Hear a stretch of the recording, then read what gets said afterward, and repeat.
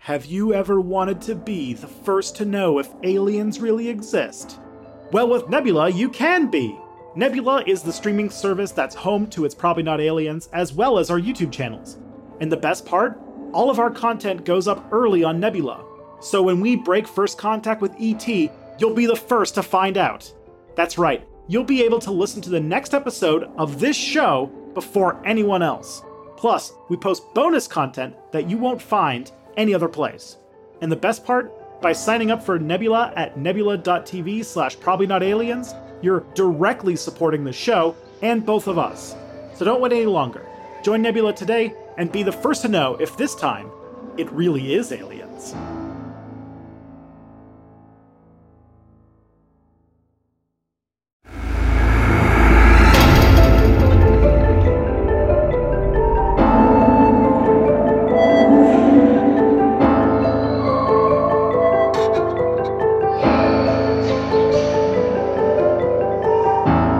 I've been meaning to point this out for a couple episodes now, and maybe I have, so stop me if I've said this before, but I love the intro to Ancient Aliens. Have I talked about this before? No, you mean like the spacey, like, where did they go? Yes, I love it because it starts almost incredibly defensive, where it's like, millions of people around the world believe we were visited by aliens. And it's like, you don't have to start by being like, look, I know this premise is weird, but lots of people believe us, okay? Like, the fact that it starts that way is so funny every time. Starts like, hear me out. Yeah, exactly. It's like, look, I'm not crazy. So many other people believe this too. Millions, in fact. Oh, yeah. It's so good. So we're pulling in, like, in this one, we're pulling in one of the big ones. We're pulling in one of the big ones from our logo, too, from our graphic. Another one for the books. And also, I know that you're a really big fan of emojis. I am a fan of emojis. This one has its own emoji. Oh, that's right. Oh, that's fun. And maybe we can use it in the episode title. Yeah, I found this out because apparently when they were making Unicode, Japan has like a fake Moai statue as like it's in front of like a big Tokyo subway station. Okay. So it's kind of iconic. And since all of these were first designed to be hyper local for Japanese people, this so it's actually a Moai statue in front of a Japanese subway station. But now we can use it for this. Fantastic. Well, that's good. I also know, have you ever played Mario Odyssey on the Nintendo Switch? Played it. I haven't finished it, but I have played it. They're one of the earlier levels within the desert. They've got these big like face guys who have sunglasses. And when Scutch drew sunglasses on our little logo, that's what it reminds me of, is those little Mario guys. Yeah, so you know what I'm talking about? Yeah. So welcome to It's Probably Not Aliens. Hey, welcome everyone. We like to start the show as if we don't know we're recording, and then suddenly you walk in the room and we're like, oh, that's right, we're doing a podcast. Hi, how's it going?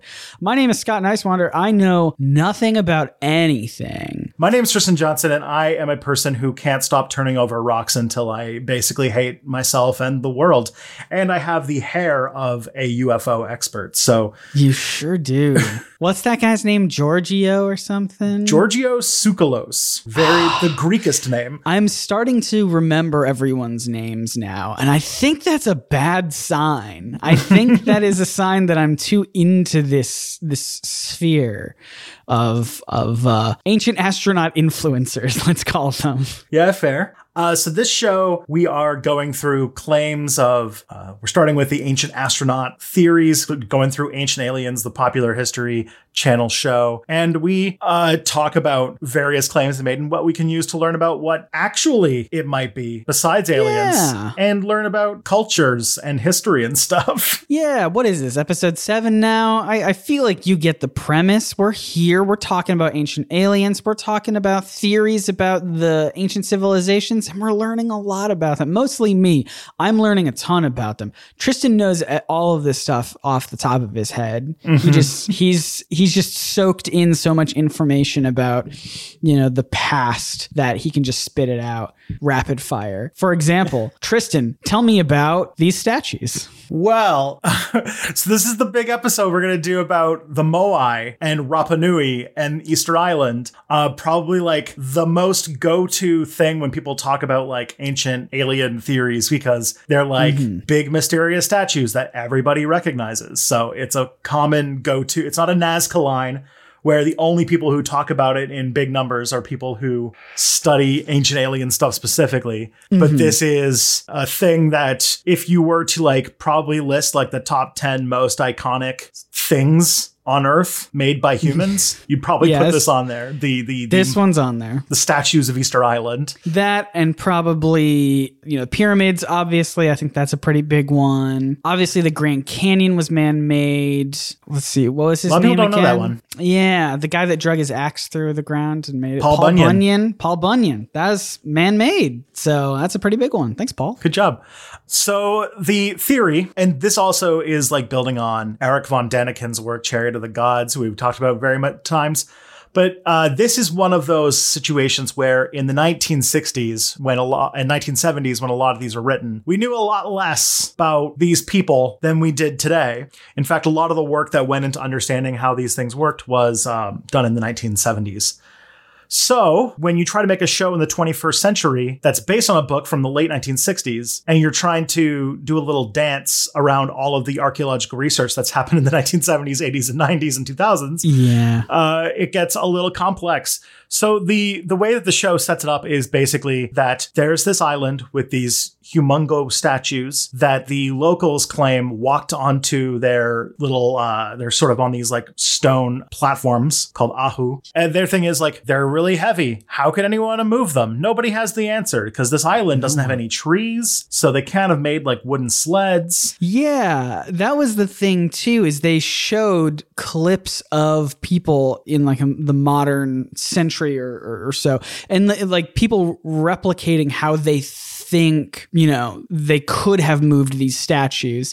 And it seems pretty good. It seems pretty good to me. But then the episode's like, no, it couldn't have been that. They couldn't have like used trees and logs and things to move them. So it's got to be something else. Well, at the time, even actually, I have to check the timelines. I'm shirking my duty here by seeing if it lines up with the episode.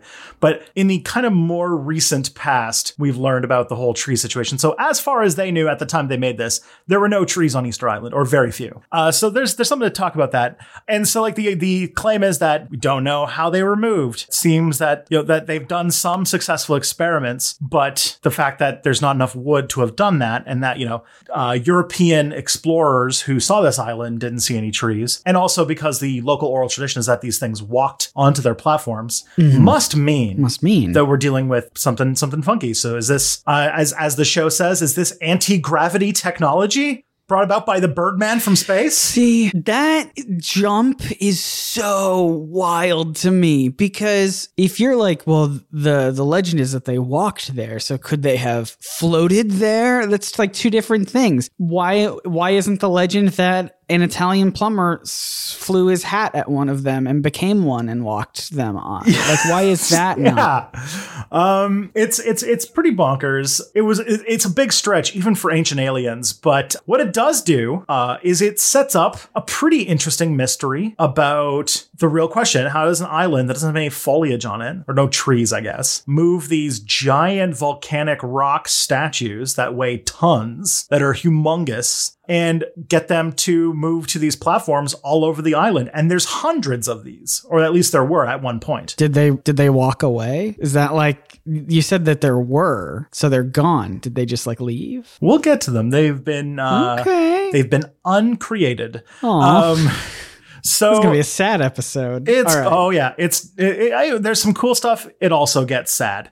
And we don't have much of a surviving history of this. And we'll get into that a little bit as well. But this is an interesting mystery. Even without thinking about aliens, it's an interesting mystery about how this could have happened. I agree. So there's a lot to enjoy and dig into. So as far as we know, these things were built over about a 250-year period between 1250 and 1500. And that the style of them, despite, the idea of alien influence, the style of their design looks very similar to other Polynesian art designs. And about most of them are made from a rock called tuff, which is compressed volcanic ash. Because as you probably know, the Polynesian islands and the Pacific islands in general are primarily made up of volcanoes. There's a lot of volcanic activity there. So yeah, that makes sense. That's where a lot of islands come from. The stone is actually quite soft, but there were still a lot of them. They were still really heavy and they were really big. Each one of them would have taken tons of resources to make, let alone move to wherever they needed to go. As far as we can tell, they were made by a specific kind of carving class that were specifically charged with the creation of these statues.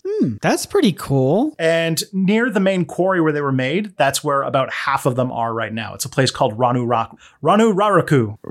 Raraku. That's pretty fun. Yeah. I don't speak Rapa Nui. Actually, I don't think that many people do anymore. So it's a bit tough to go through this, but it's Polynesian language group in general. Is it a bit tough? TUFF? As in the rock. Stone? Well, we're good. Yeah. We get it. Thanks, everyone. All right, let's move on.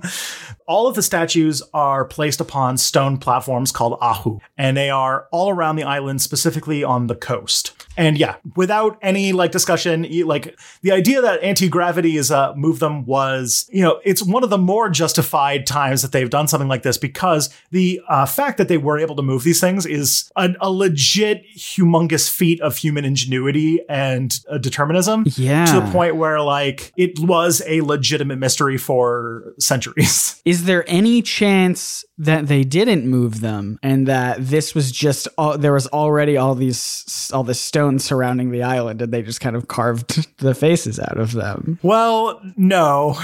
Okay. All right. I'm just giving alternate ideas here. There is because one of the things is that this is another interesting mystery about the Moai is that there's an excavated quarry where these were dug out. Okay. And from the symbols in the quarry, or not from the symbols, but from the state of the quarry where several of them were in various stages of production, there's this thought that it looks like it was they stopped making these rather suddenly. And for a long time we didn't know why. We only have some speculation as to why now, but it is a thing that we are thinking of. They got bored. They were like, you know what? We have enough of these. Let's pack it in. But it does seem like they were getting more ambitious. One of the ones that was there that was not finished was a whopping 21 meters tall, or 69 feet. Nice. Yeah. That's the biggest one that's, I think, been found. Holy cow, yeah. But studying them, the general theory is that they're depictions of ancestors, so that these people practiced a form of ancestor worship where those who lived in their past, who had died, were kind of commemorated within these statues to then think that they were sort of the mystical, they carried the mystical essence of these great ancestors from, years past. That makes sense. So do you think that's why they stopped making that one so abruptly, as they were just like, well, Dave died, we got to carve one out for Dave. And then as they were doing that, they're like, no, actually, just kidding. Dave was just sleeping. Oh, dang. All right, we'll stop on this one. Never mind. That's on us, Dave. We'll just pick this up again when you die. Yeah, we'll pick this up again later, Dave. It comes for us all, Dave. Big Dave. It's just he's just twice as tall as everybody. That's why they made the big one. But there's also theories too that these could also be the same thing, but that these were used for fertilizing the soil, sort of like what we saw with the Nazca lines, where there was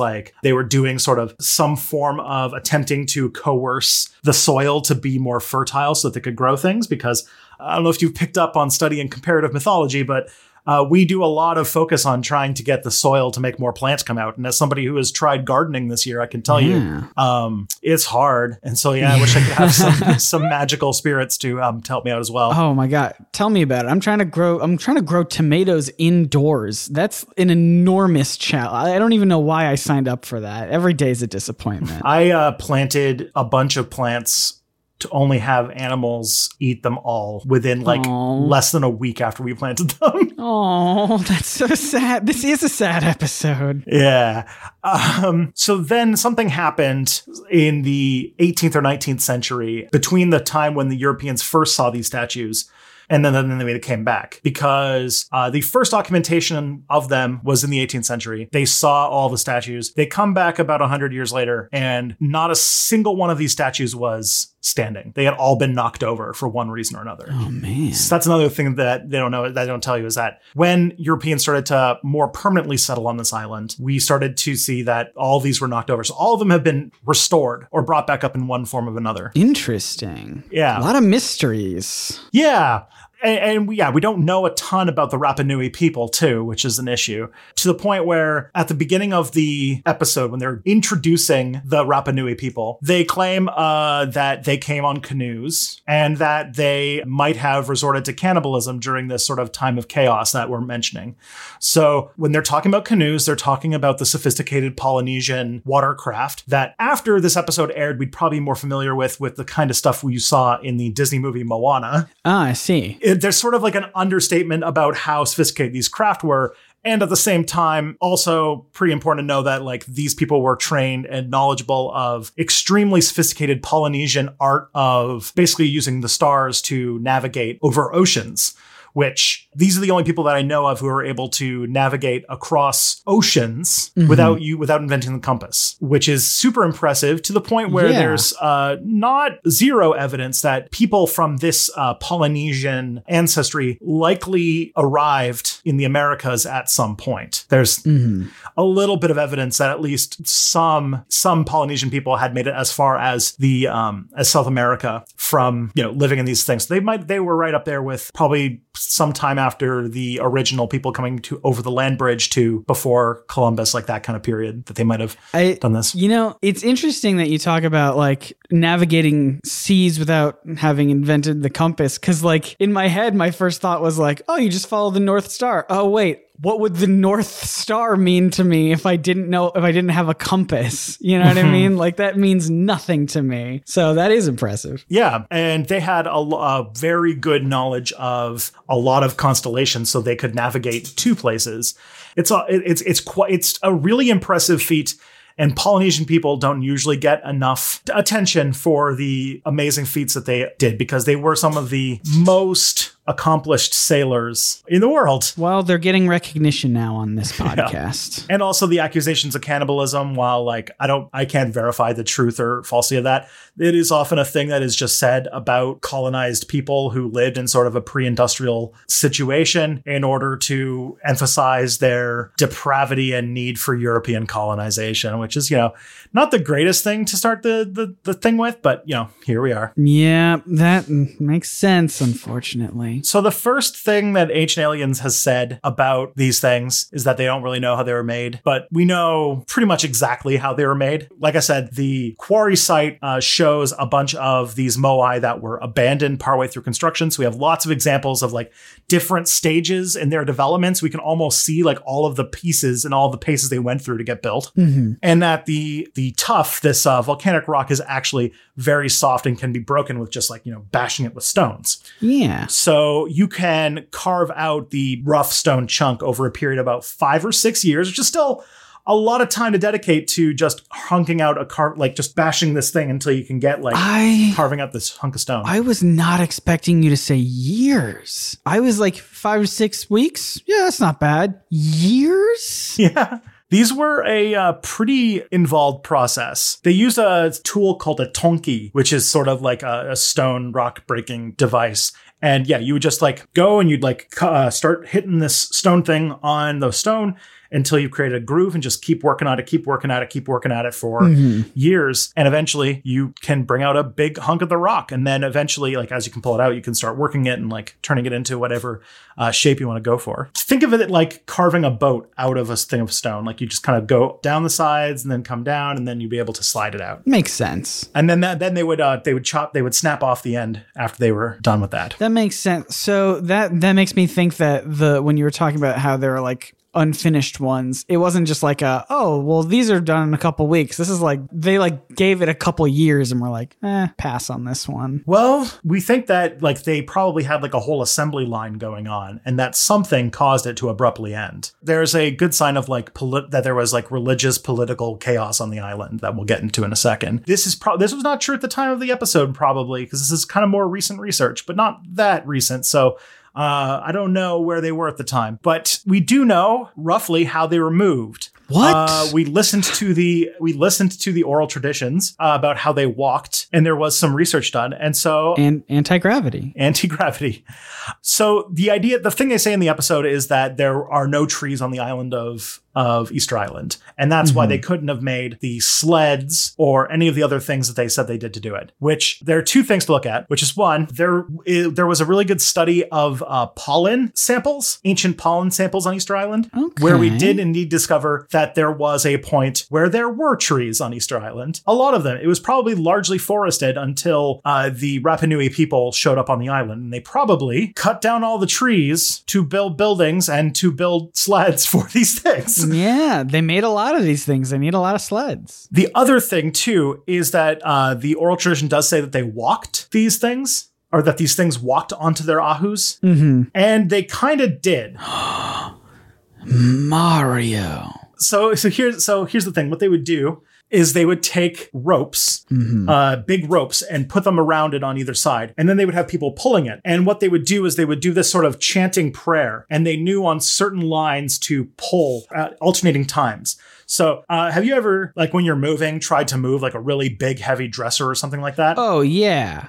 And you know how you sort of walk it by moving one side and then the other, right? Yeah, it's kind of a shimmy, kind of a dance a little bit. Yeah, so the theory is that they had teams of people with ropes on either side of this thing, sort of using a song to coordinate their movements to walk the statue onto its platform. It would have been very slow and agonizing and very physically demanding, but it's doable. Can I tell you, that to me fits the description of walking way more than just having them float in the air and land on the, because like that's not what walking is. Walking isn't, floating to where you want to be. It's the act of, it's like a physical movement, and you describing that sounds more like walking than any sort of anti-gravity thing. The other thing too is that we seem to think of the island, these statues actually as like full, like just heads, but they're actually not just heads. They're mostly heads. They have giant heads, but they did have little bodies. But one of the things is that because they chopped down all the trees to make these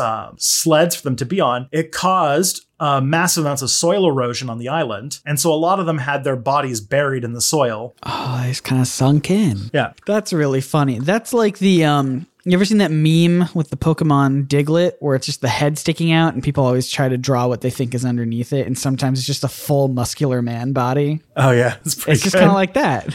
Yeah, and a lot of them had been knocked over, but like the fact that they're buried does show that like Easter Island has notorious soil erosion. It's one of the biggest like case studies of soil erosion for, I guess, geologists or whoever studies soil erosion. And that is also a pretty good way to have a sign like, hey, there probably was something on this island in the past that might have held the soil in place. And very often soil erosion is one of the number one things that shows that a place has been deforested. More evidence that trees were there. And so then that leads to like, okay, well, where are these people? Why did they stop? What happened?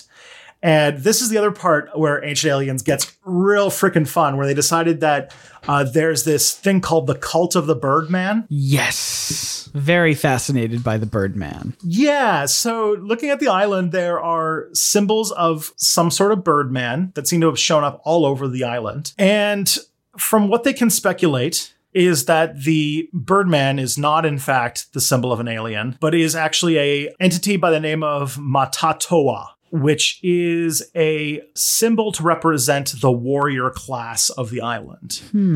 So what archaeologists suspect is that the norm of the island was this sort of ancestor worship, which meant that the ancestors need to have these reservoirs for their mana, as the people called it, to store sort of the gifted essence from these ancestors you needed to build these statues to commemorate them. And so they had this whole industry of making these statues to get all the spiritual energy to keep the island nice and in good shape. And that this new cult that sort of moved away from the worship of ancestry and probably started to worship this this new figure, sort of like a new religious cult inside of the island, which likely led to a internal conflict and led to probably a religious upheaval, possibly war. And at some point, it seems that the Birdman cult probably was successful, or at least got successful enough that at some point the Rapa Nui people had to stop making moai, and at least the tradition of making the moai statues ceased. Okay. So you're saying there's like a kind of almost civil war, not necessarily a war fully, but like this kind of dispute between this bird cult and these other groups of people who were making these statues to worship their ancestors, and potentially Birdman won out.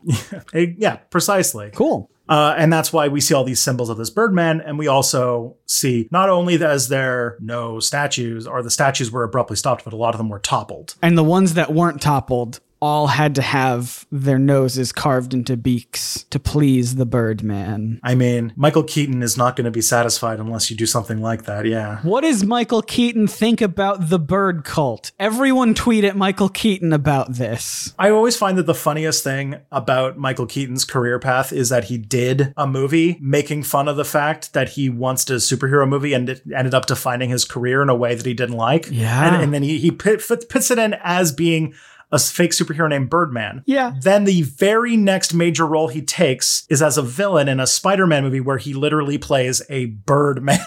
That's true.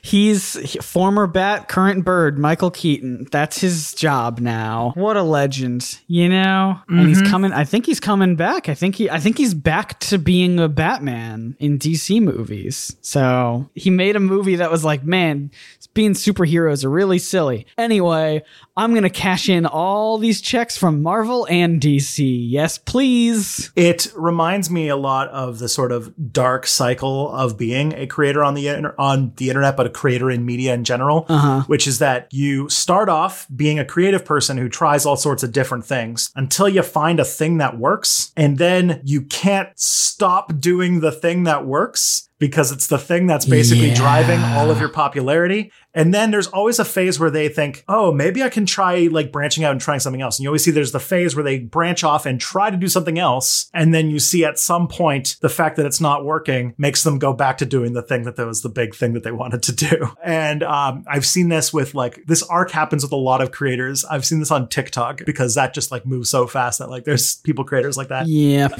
Well, one of these days, I'm just going to get right back up in front of the camera and just start being like, hey, everyone, welcome to Comic Misconceptions, the show that the show about things you didn't think you knew about. I can't even remember what I said anymore. Oh, this is a good sign. I'm healing. My brain is healing. I don't even remember how my signature saying went from back in the day. Nature is healing. Nature is healing. Anyway, this was a segment just for Tristan and I, who are both YouTube people. So yeah. So to kind of continue on the story, there was at some point in the history of the island a major political upset, which led to the toppling of the statues. The reason we know this is because a Dutch explorer by the name of Jacob Roggeveen. Whoa, give me that one more. Give me that one more time, Tristan. Jacob Roggeveen. I like that you read it like you were Dracula. That was my favorite part of it. That's Dracula is secretly Dutch. A lot of people don't know that. So he visited the island in 1722 and he documented a lot of the moai. He saw these statues and he was like, hey, take a look at this island with all these statues. But this wasn't an area that really saw hardcore colonization until like the 19th century. Mm-hmm. So when another person, Abel Hubert du Petit Thouars, in 1838 came to the island. That was effortless. Well done. It is in a language that I can speak. When he arrived in 1838, they found that the statues were all knocked over. Mm-hmm. Oh, sorry, that was 1868. Okay. And that there's maybe some partially buried ones. So asking the people on the island, the oral history says that there's a story of a clan pushing down a moai in the night, but refers to earth shaking. So there's this thought that it was either this political calamity that led to like a war, or that it might have been an earthquake that knocked them all over. Where there's volcanoes, there's going to be earthquakes. That's true. Yeah, so like the Pacific Islands do get a lot of earthquakes as well. Probably the biggest one in recent history would be the Fukushima, the earthquake that caused the tidal wave that led to the Fukushima plant melting down. But, and also, as an American, you would know that the Pacific coast gets hit with earthquakes quite a bit. So Pacific is very seismically active. I don't even live there, but I hear about it constantly because I have a lot of friends out there in California, and they'll just wake up and be like, yep, another earthquake today. Yeah. So since the 1800s, about 50 of them have been re-erected, and some of the ones that were knocked over have been put in like museums and things like that. So I've actually only seen one of them that was on a sort of moving museum exhibit. Let me ask you a question that I feel like I'm going to get a disappointing answer for. When the museums got these statues, it was with the consent of the people who made them, right? So that's difficult to do because there are not many, if any, people who are the actual descendants of the people who made these still alive. Okay. There are a few that have ancestry linked to these people, but the actual cultural continuity of the people on the island has been more or less destroyed. But there is a group of people who, since the 1970s, have sort of been dedicated to the study, preservation, and maintenance of the moai.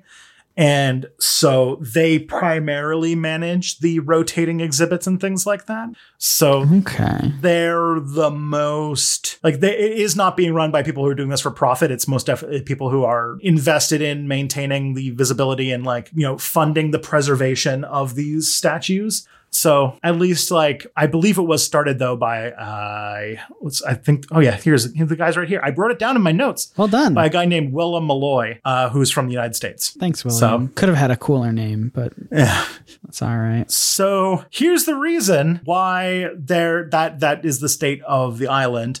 And that is starting in 1862, as the location of the island became more mainstream, the slave trade started to come, and the Rapa Nui people were victims of slave raids where they were being captured by Europeans and sold into slavery. Not only did that mean that people were being kidnapped and taken away to enter into servitude, but it also meant, much like with the Native Americans in the Americas, they lacked resistance to European diseases. So widespread illness started to go through as disease and capture sort of decimated the island, which didn't have a huge population to begin with.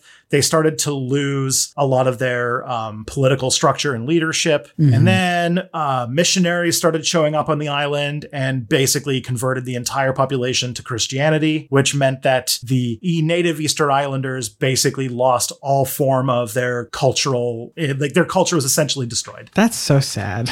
Yeah. Folks, this is a sad episode. I know we started off making lots of jokes, but this got real bummer. Yeah, native Easter Islanders used to have practices that were very common in Polynesian societies, ritual tattooing, body paints, distinctive style of clothing, all of which over just a couple generations had been thoroughly eradicated in order to convert them to Christianity and follow a more European cultural history. And a lot of their old buildings, a lot of their sacred objects, anything to do with their old religion were essentially destroyed. And so there's basically little record of the culture that built the moai. You know what's frustrating about that to me is that all of it stems, like this whole episode, this whole theory of it being alien stems from the fact that there's just no real record. And so it's people guessing, and their guesses and theories are about aliens, because of course they are. But it's like the reason why there's not many records that have survived is it's not because of anything mystical or magical or technologically advanced like aliens. It's just a whole bunch of colonizing white people. Yeah, even in Europe with like Stonehenge, which we'll definitely be doing an episode on Stonehenge. So we'll come back to this. Yeah. But even Stonehenge, the reason why there's mysteries about it is because the Druids that built it had their culture destroyed by the Romans when the Romans started showing up. So it's a similar story, but at this point, their island, a lot of them were removed. A lot of the island was converted into farmland. And today, there are no pure-blooded Rapa Nui people. There are only a few individuals who have claims of having ties to the original people who lived there. And the island is currently now part of Chile, technically. So pretty much all of the living history of the Rapa Nui people has been destroyed. And so all of the stuff that we do know comes from sort of accounts from Europeans who talked to the Easter Islanders and also from archaeological explorations of the region. Speaking of which, let's talk about William Malloy. Let's talk about old Billy Boy. So William Malloy is was an archaeologist who spent several decades trying to do a strong, basically doing the major project to try and study and analyze and try to understand the nature of these Moai statues, including the transportation and the erection of the islands. Okay. Of the statues. Gotcha. These were phallic statues. And his work led to numerous, now he drew a lot of attention towards these statues, and has led to a strong amount of people who have been investigating and restoring the Moai. To the point where in 1972, Rapa Nui National Park and the Moai were labeled as part of global human heritage.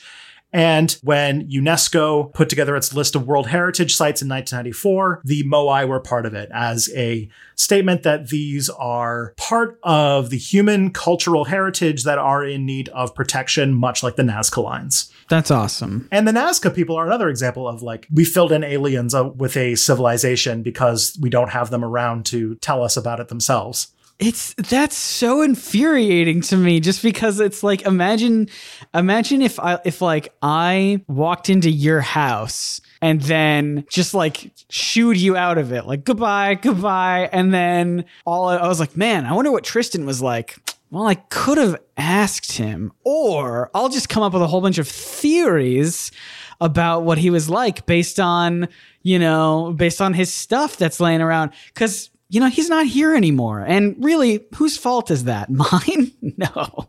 It's someone else's. This is turning into a pattern because we don't really know. The Druids didn't have a written language, so we don't know how they made Stonehenge, although now we've done a lot of research to find out how. The ancient Egyptians, for a long time, we did not have translations of hieroglyphics. We did not know how to translate the Egyptian language until the Rosetta Stone and all of that stuff. Rosetta Stone. Even I knew that. That's a tidbit that even I knew. See, I said at the beginning I don't know anything, but I knew that one. And we also didn't have a really good key on the Maya language until about the 1970s. You're starting to see where we're putting all of our aliens all of a sudden. Yeah. It's a bit of a pattern. All the places where there's no writing to explain how these things happen. Yeah, so we talked about the genocide and absolute destruction of the Rapa Nui culture, but also humans just in general suck, and the Moai are not immune to human suckage in general. There's been 2 incidents of human destruction of Moai statues. These priceless works of human history. In 2000, I really don't want it to be some sort of I feel like I know where you're going with this. Please don't tell me it was tourists. The first one is a Finnish tourist. Okay, great. Love that.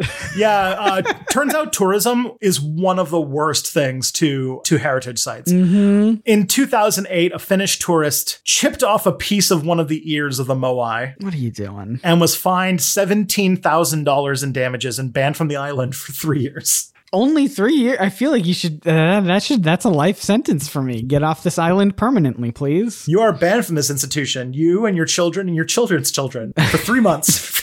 For 3 years, and that's it. And last year, this is the worst one. Last year in 2020, an unoccupied truck rolled into one of the Moai, destroying the statue and causing, quote, incalculable damage. Didn't cars destroy some of the Nazca Lines too? Yeah, we found out several years later that the Dakar rally destroyed a chunk of them, as well as if I remember, it was a mining truck or something like that, also drove over some by accident. We gotta stop letting cars into these places. Ugh. Turns out, as everything in the world is being plugged into global capitalism, that all of the things that are fragile and precious in the world are going to be run over by cars.